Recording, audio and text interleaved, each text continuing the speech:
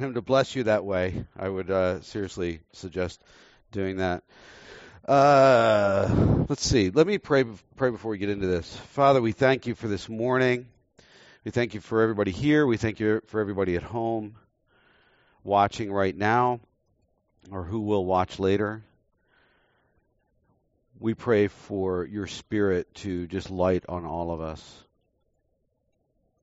That your presence would sort of envelop us and wrap around us like a giant quilt, a giant thick quilt, Father. That we would be reminded that you are here, that you love us, that you're protecting us, that you're guiding us.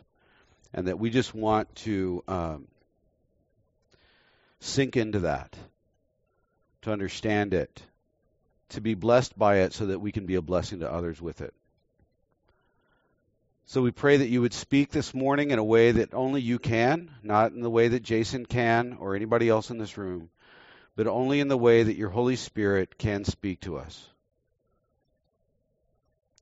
So we ask that where we need conviction and where we need joy and encouragement, where we need a different outlook, that you would give us that you would adjust our souls, fine-tune us, to be absolutely just obedient children in your hands.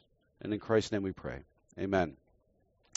If you haven't been with us, we've been in Philippians, and we are rounding the corner to ending this book. Next week will be our last sermon. If you want to turn with me to chapter 4, I think it's page 803.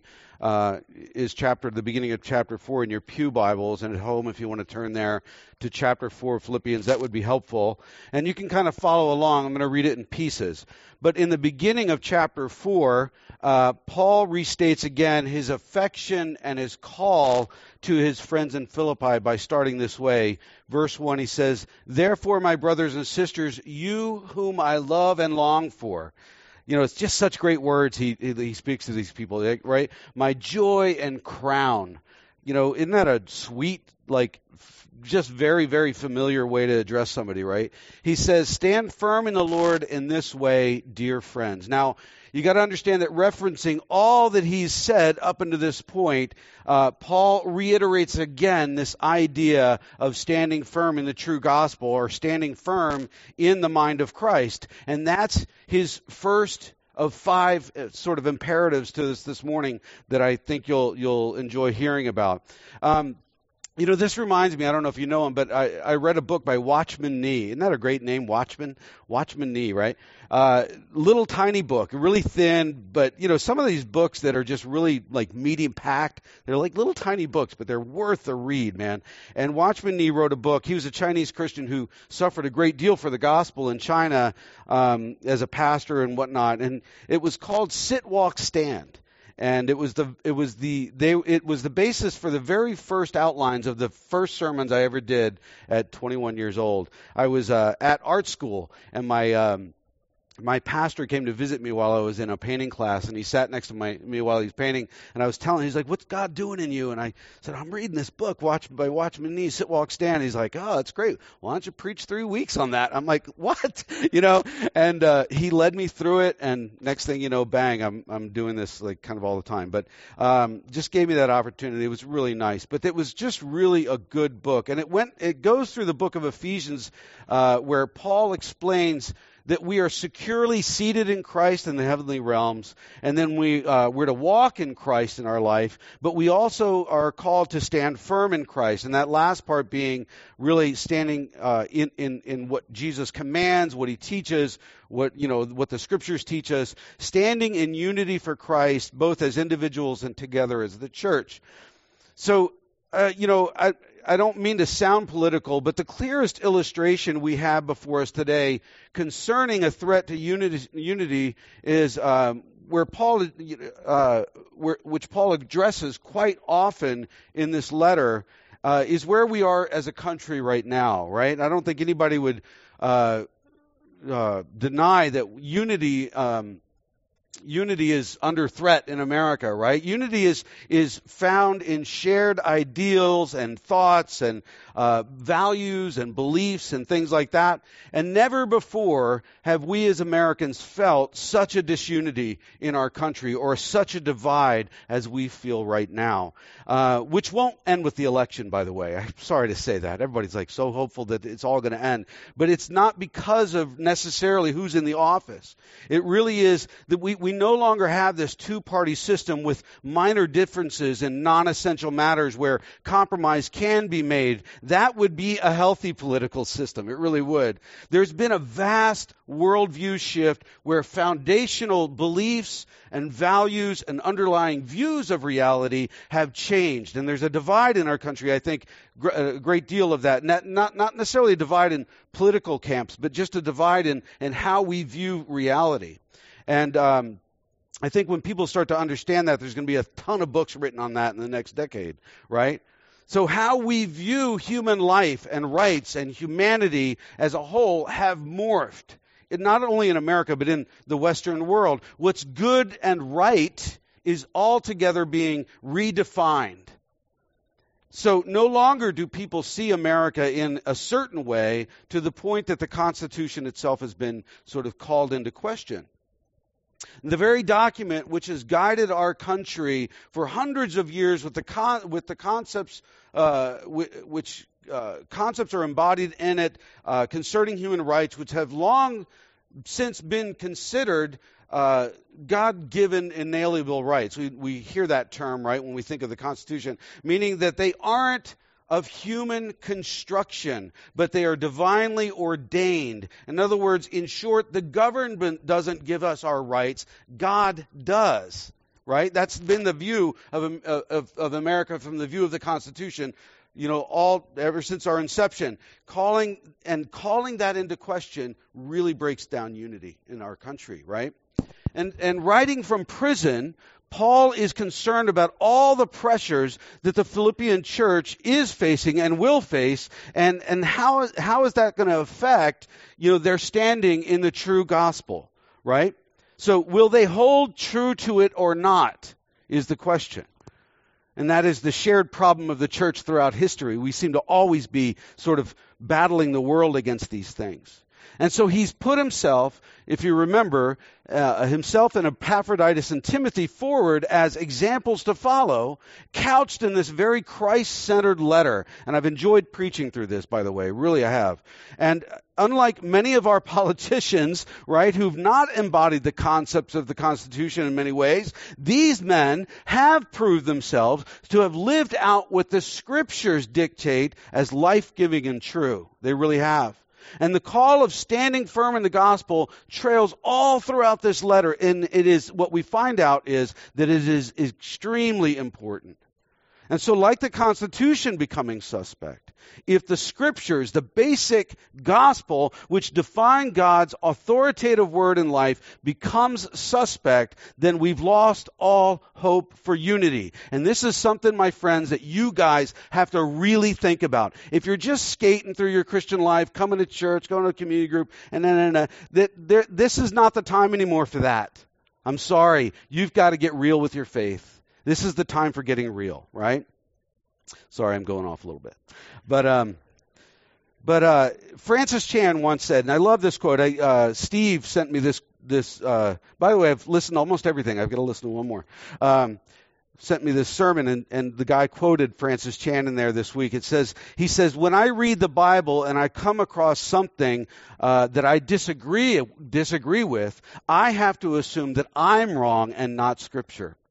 Now, amen to that, right? Those are wise words, right? They are super wise words. I've lost now. And the church has fought for this unity in this manner throughout history. It really has. Seems to be our thing all the time. And sometimes these challenges and outside pressures that we face as Christians bring with them an internal conflict, right? Which it had been happening in the Philippian church, both with people who had walked away from the church but still had influence over people in the church, over its members, right? which was a negative thing that Paul addressed last week, but also at least with two women inside the church, which he addresses next. And I hope I don't butcher their names. And if you know how to say them rightly, don't send me a text later saying you said that wrongly, because I know I probably did. But it says, I plead with Euodia and I plead with Syntyche, if that's right, to be of the same mind in the Lord. Yes, and I ask you, my true companion, help these women, since they have contended at my side in the cause of the gospel, along with Clement and the rest of my co-workers whose names are in the book of life. Right? And we'll stop there for a second. We know that women had played a significant role in the beginning or the founding of the churches in Macedonia. Lydia was Paul's first convert at that time in the Philippian church. There was a slave girl there who became the first one delivered of an evil spirit in that area. Acts 16 and 17 tell us that. We don't know what the issue was between these two women, nor do we know who this true companion is that Paul elicits help from in their conflict. But we do know that these women were no weak women. They weren't just, kind of soft, weak women. Not at all. Paul uses gladiatorial terminology to describe these women, right? In other words, he says they contended or they fought side by side with me. He's got high regard for these women. He's not putting them down. They were active, devoted women of faith, which often puts a spiritual target on our backs. If you're actually walking and living out the gospel, man, you do get a target on you. Because Satan will attack our relationships to bring about disunity in the church and hamstring the work of the gospel that we're trying to do, right? If he can't destroy us, he just keeps us arguing all the time, right? And what we find is that tension is a daily fact when we truly decide to walk with Christ. Those who follow Christ well live with a tension that others just don't, and a certain unique tension. And the stress outside of the outside hostile culture out there serves to sort of beat us up a bit sometimes, right? And that often comes out in internal relationships in the church, either due to the stress that we endure or because we've begun to adopt its beliefs, which aren't commiserate with ours. Therefore, it eats away at our unity. And since beliefs and values and worldview and all that kind of stuff tend to shift away from the true gospel as we adopt these outside beliefs, and it doesn't sit well with our souls, and it doesn't sit well with the church community because they don't see the world the same way. So our gaze is taken off of Jesus when that happens, and it's placed solely on something else, right? Upon Christ's return, I believe all that will dissipate. Well, I know all it will dissipate, since his reign and his rule will be evident and clear to all. And his enemies won't have a voice there anymore. Sad to say, right? But they will not have a voice there anymore. As Paul says in 1 Corinthians 13:12, he says, "For now we see only a reflection as in a mirror. Then we shall see face to face. Now I know in part, then I shall know fully, even as I am fully known." Amen to that, right? Which just speaks of our living in the already and the not yet of the kingdom of God. The kingdom of God has already come. Christ ushered that in, and it's not yet fully come, right? So we're living in the in-between time of Christ's full reign on the earth. And it's sometimes difficult. Scripture's clear that those who don't accept Jesus as he presents himself will be kept outside the kingdom doors when he returns. And I think we need to hear that. It's not often preached anymore out there in the world, but I think we need to consider those things. Not to scare us to death, but get us to really understand what this does mean, the gospel means, right? And living together now in community, with the battle of the spiritual realm just kind of whirling all around us all the time that we can't necessarily totally see, it's sometimes a difficulty. It brings difficulty in our lives, making us to fall or making us distracted. But hopefully we get back on track via the avenues that God has provided, through his scripture, through the Holy Spirit's leading, and through discipleship relationships within the church, allowing people to speak into our lives and speaking into someone else's life as well. Now, you can imagine being there that day as this is read aloud in church, because that's what they would have done. They would have read this letter aloud. And Paul was gentle and he was respectful to these women, but he did call them out, right? He did identify this. And we can only imagine everybody in the room kind of like looking over at them, when this is read aloud. That would have been kind of embarrassing, I think. But apparently, this was such a divide that it had reached his ears in a Roman prison, far away, even to the point of suggesting third-party intervention, because it's important for the unity of the church and the witness of the church to address these things. If we've been around church long enough for any amount of time, taking our faith seriously, not just sitting on the periphery, but actually getting involved and being in there, we become interdependent with others, don't we? Allowing ourselves to be known, but also engaging with knowing others really well. And to do so is to touch on the many wonderful aspects of each other. But it also, forces us to touch the lingering darkness that is still in our souls that each one of us has yet to surrender to Jesus. Those things that still need changing about us, right? And the Spirit of God uses mature believers to sharpen us. Proverbs 27:17, everybody knows the verse. As iron sharpens iron, so one person sharpens another. Amen, right? Paul said already, if a person thinks differently than the Scriptures, right, that God will make it clear to them. So there is some solidity to all this stuff. There is absolute truth in the world. That we're to take on the mind of Christ as we grow into his likeness, right? But sometimes those deep-rooted flaws and sort of thinking of our character aren't so easily changed, and it comes out in conflict between us. And we often view that as bad. It's a bad thing that we have conflict. But, possibly due to those moments, these difficult moments, as the result, they're the result of the Spirit of God's work in our lives, with issues being brought to the surface through our fellowship and our interaction and bumping up together, conflict can be an opportunity for growth. It's a good thing sometimes. If done well, it's a good thing. Right? Sometimes it's not done so well, and we have to be forgiving of that as well, because not all of us are great at doing it, right? I'm exceptionally well. No, I'm just kidding. No, I was said to somebody this week, I said, there are people in this world that hate my guts because I'm in the position I am, because I've had to address things in their hearts, and they didn't want to hear that. And I didn't do it well sometimes, right? Now where am I?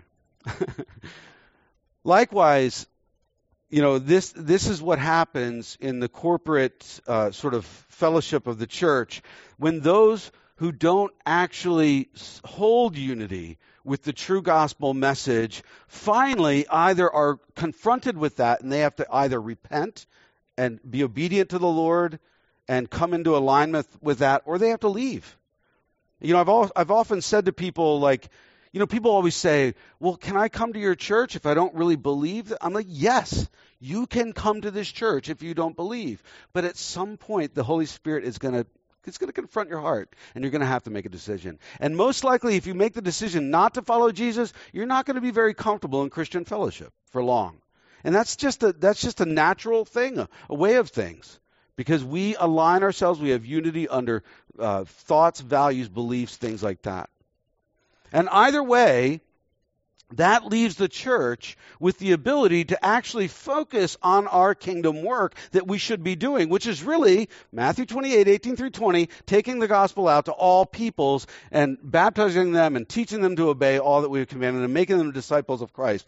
Instead of being just sort of constantly distracted with simply defending the tenets of the faith, that's like such a waste of time. Like Paul says in other places, don't just drink the milk of the word, eat the meat, right? Get in there, like grow up, right? That kind of thing. But you know what?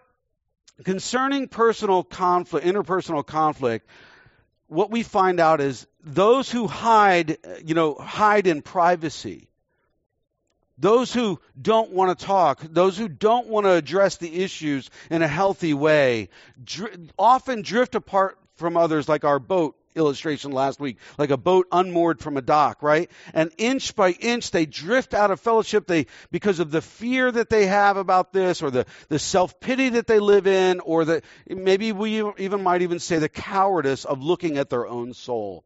Looking at your soul is a scary thing. I get that, right? But courage is going forward even though it's scary, right? Paul brings this out, right out in the light with these two women, since in a small church, it's obvious and unhealthy to avoid it, right? It's obviously happening and it's unhealthy to avoid it. We don't grow by circumventing our sin or circumventing our fear, but with the aid of the Spirit of God, the Word of God, and healthy Christian community around us, we go through these things with faith that Jesus has something on the other side better than what we are currently experiencing. And I said this to somebody this week, I'm 53 years old, and I have never had the Word of God, the Spirit of God, and how you guys lead me fail me. I have gone through a lot. Believe me, you may not like me now, but man, you wouldn't have liked me 30 years ago, right? Like that, I've changed a lot, right? The point is that we want to grow up as we grow old in the faith. Wouldn't it be great if the church, like everybody like 50, 60, 70, 80 years old and over, like we're just these old spiritual giants. But that's not always the case. Because people have not chosen to grow up as they grow old in the faith, right? Because sadly, many choose avoidance rather than faith. And in doing so, they hamstring not only themselves, but also the local church. Because we don't get all of you. They can't get past the issues God's calling them to address, so the witness of the church is diminished as a result. That's sad. Now, we don't know how these women responded. We really don't. But if they took Paul's following imperatives to heart, we've already got one, I think, maybe two, I forget how many I've done so far, but it would have gone well for them, right? Because these are imperatives which are a prescription for peace and well-being in the church. And they're applicable to all of us, obviously, but they're very relevant to these two women in conflict. He says, rejoice in the Lord always. Right? Rejoice in the Lord always. I will say it again, rejoice. He repeats himself. Listen to that, right? Let your gentleness be evident to all. The Lord is near. Do not be anxious about anything. How many people feel anxious this day and age right now? Almost everybody out there is living in some crazy degree of anxiety. You know, there's all this talk about shutting down again. Man, people are freaking out. And they should in some sense, right? What are you going to do for your job? You know, what are you going to do? It's just anxiety kills us, right? And he begins here with our second imperative, right? That Paul has urged us, if you think about what we've read so far, he has urged us numerous times in this letter to rejoice. Just rejoice, right? Anything repeated in Scripture is worth listening to carefully, isn't it? Paul writes from prison with his life on the line, but chooses to rejoice nonetheless. He's got credibility. He's got that credibility to call us to rejoice no matter what.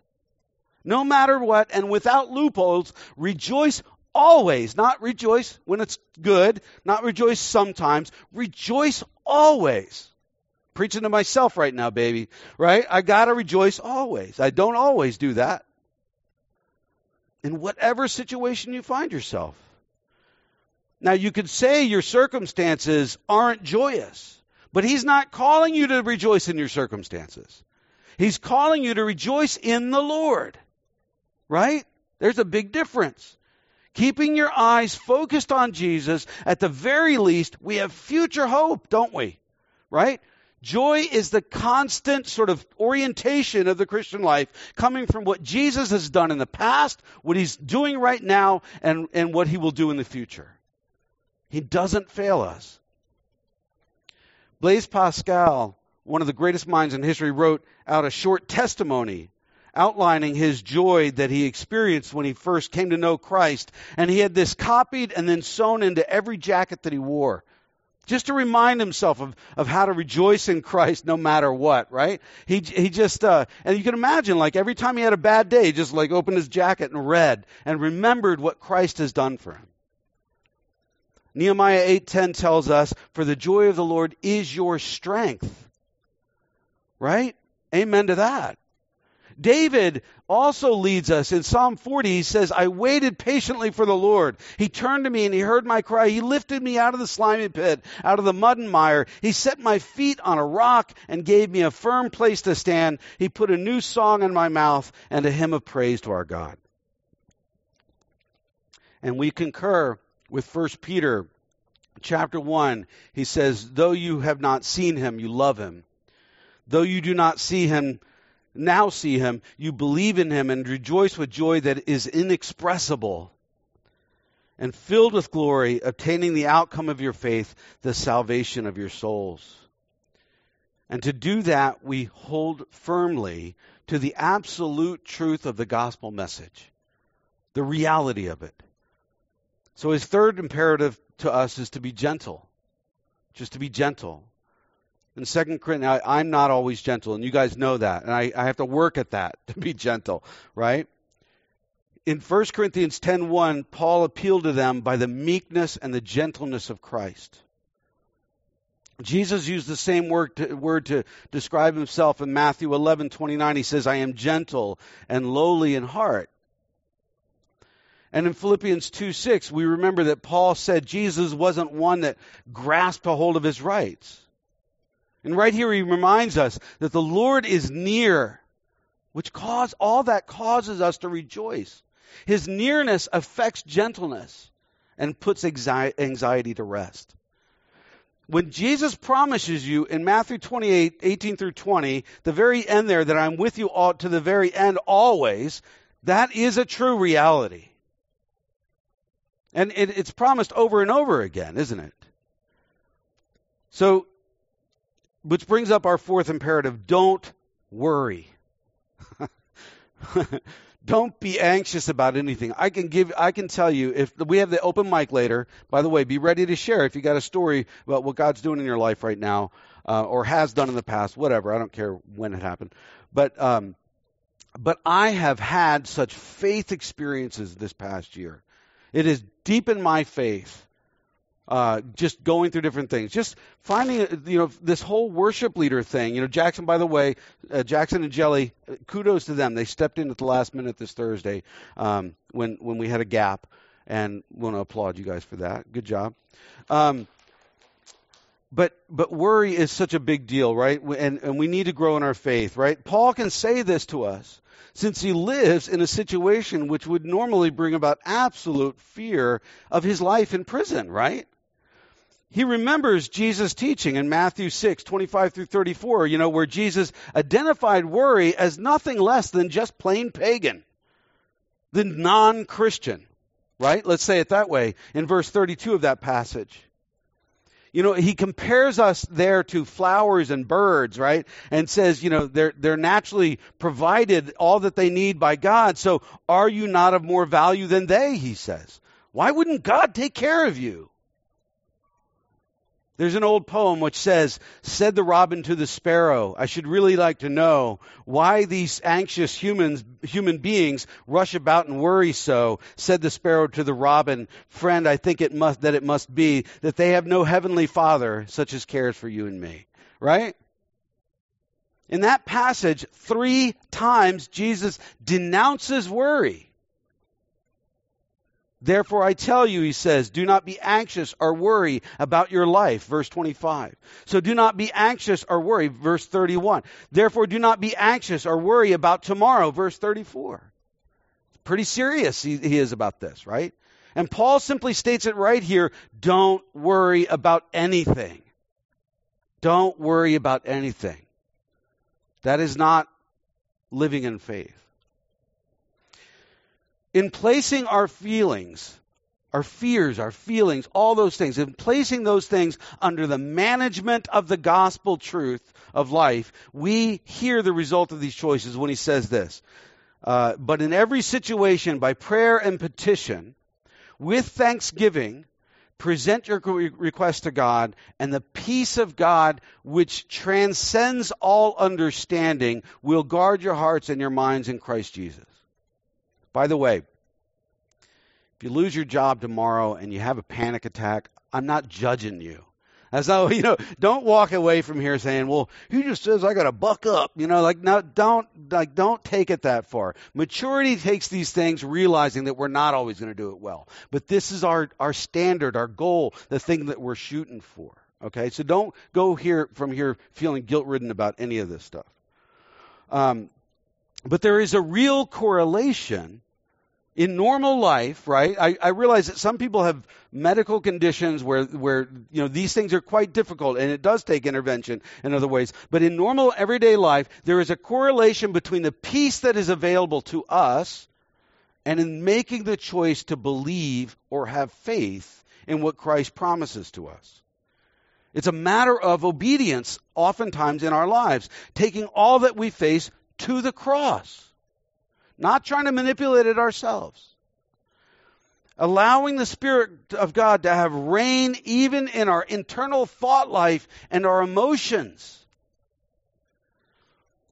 I can't explain this peace. None of us could. I can't invite one of you guys up here and say, can you explain the peace of God in your life? Can you explain to me why some guy in a prison in Rome can have peace still, or why Watchman Nee can, have his life threatened or whatever and still have peace? Or John Wesley, seeing the Moravians on that ship, remember we talked about last week or the week before. How could they have peace when their lives are at stake, right? We don't understand this. It says right here that it transcends all understanding. It said before that it's inexpressible. We don't understand how to even express it. But I can attest to its truth in my life. I can. That when I choose faith, it goes better for me. It really does. When I choose to rejoice, even in the face of difficulty, my internal peace is evident, and my wife and you guys and everybody else around me is a lot happier since I'm much less of a jerk, right? My wife's saying, yes, amen. Amen, Lord Jesus, she said. And this is relevant to our two sisters in Philippi. Since it's really hard to have constant conflict with someone when you have given it all to Jesus. It's really hard to keep it up. It brings with it an ease to the argument. It gives you a sense of humor about yourself. It says, I don't have to get my way. It says, I can trust their heart and their mind to Jesus, who can manage it much better than me.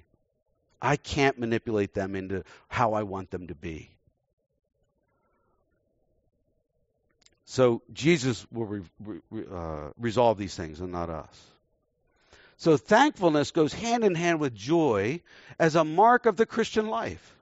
The pagan life, the life without God, is marked by not being thankful at all to the Lord. We see that in Romans 1:21. It says there, for although they knew God, they neither glorified him as God, nor gave thanks to him. But their thinking became futile, and their foolish hearts were darkened. You see how your thinking and all this stuff goes together. Right there, Paul is talking about those who have access to knowing God, but they choose not to acknowledge him. And even worse, before this, he says that they suppress gospel truth. Why wouldn't they? They don't believe it. They don't hold to it. They're not experiencing it. But we can.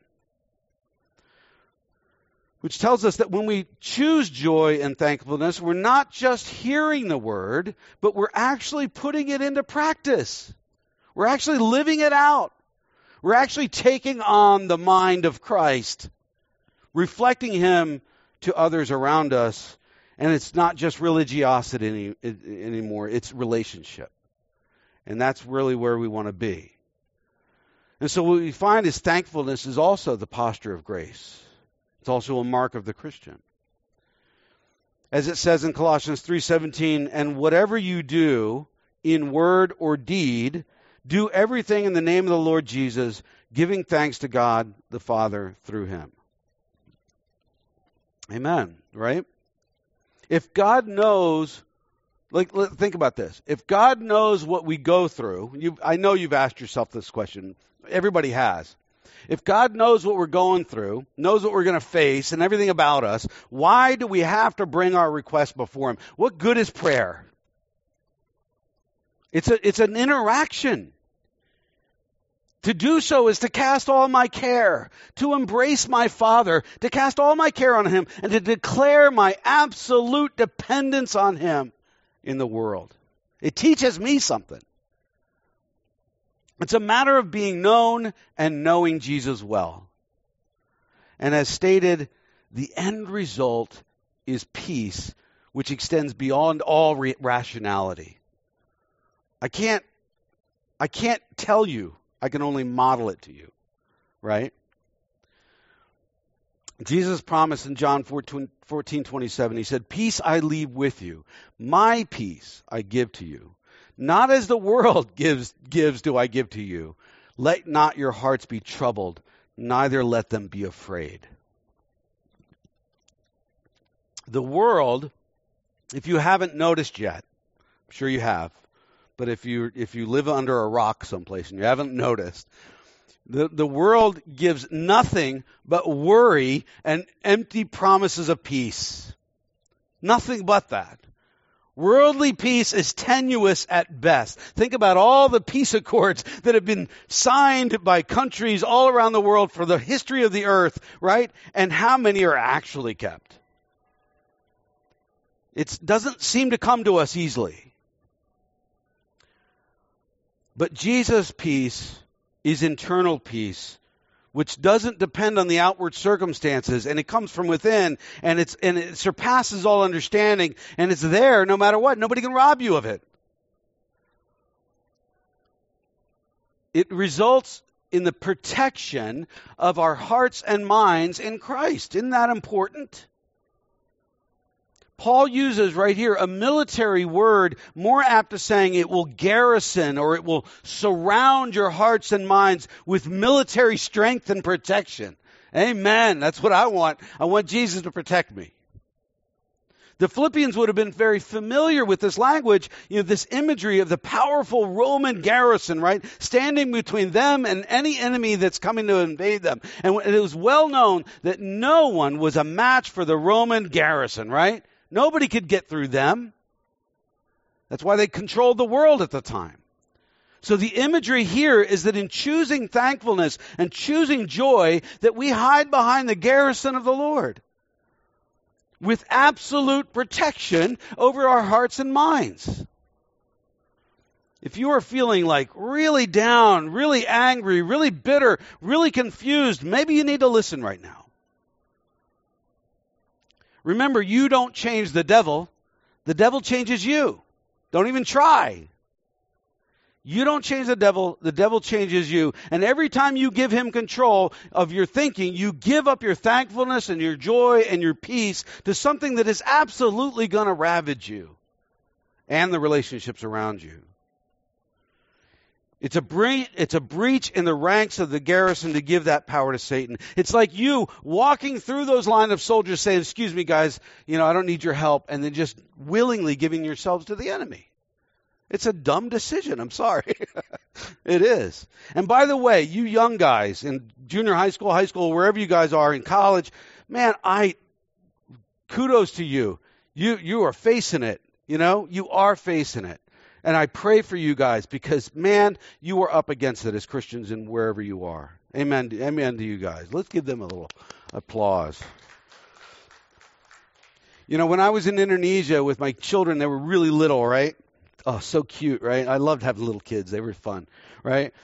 And whenever I went into a new situation, we would go into a village or whatever, my kids would have to hide behind me, and even little Maddie, she was like this tall, she'd hide right between my legs and just hang on to one and look out. Because people would just swarm them. They'd never seen, these kids from America. They just swarmed. They wanted to pinch their cheeks and pick them up. My kids were scared to death. And they would hide, and I looked bigger than life. I knew it. It's the only time I looked big, right? I looked bigger than life to my children. They felt very safe hiding in between my legs or behind me, right? And I think this is the image that we can leave with here today. As we hide behind Christ, we hide in peace, we hide in joy and thankfulness and safety of our minds and hearts. He takes care of us. I was going to go through verses 8 and 9 as well today, but I think I'll save that for next week. But today, Paul leaves us with 5 good, healthy imperatives. He basically says, choose to stand firm in gospel truth. Choose to stand firm in Christ. Choose to rejoice always. Choose to be gentle. Choose not to be anxious. And choose also to bring all of your requests to God in prayer. Those are 5 really good things. These are the efforts, right? These are the efforts or the choices that you can make in working out your salvation, as Paul puts it, right? Now, you remember he says, work out your salvation with fear and trembling. You can choose these 5 things, and it will affect your soul in great ways. It really will. Remember, as Dallas Willard always said, you can't earn your salvation. We know that. You cannot earn your salvation. That is by grace through faith, right? That is by what Jesus did. But you can make effort in growing deeper in your walk with Christ. And these are the efforts which we make towards maturity in Jesus. These are the efforts that we make so that we can grow up as we grow old. Good advice from Paul. In all the pressures that we face in culture and in conflict, if followed well, these imperatives will guard our hearts and minds in Christ as individuals, and it will keep the unity of the church. And we can just do kingdom work that we're called to do. I'm going to pray. Somebody's going to come up to do the prayer announcement, and then we're going to leave. Maybe you guys can do like just background music while people aren't. And we're going to leave the mic open. We want to hear from you. What's God been doing in you? What has He been challenging you with? How have you been growing in your faith? Whatever you want to share.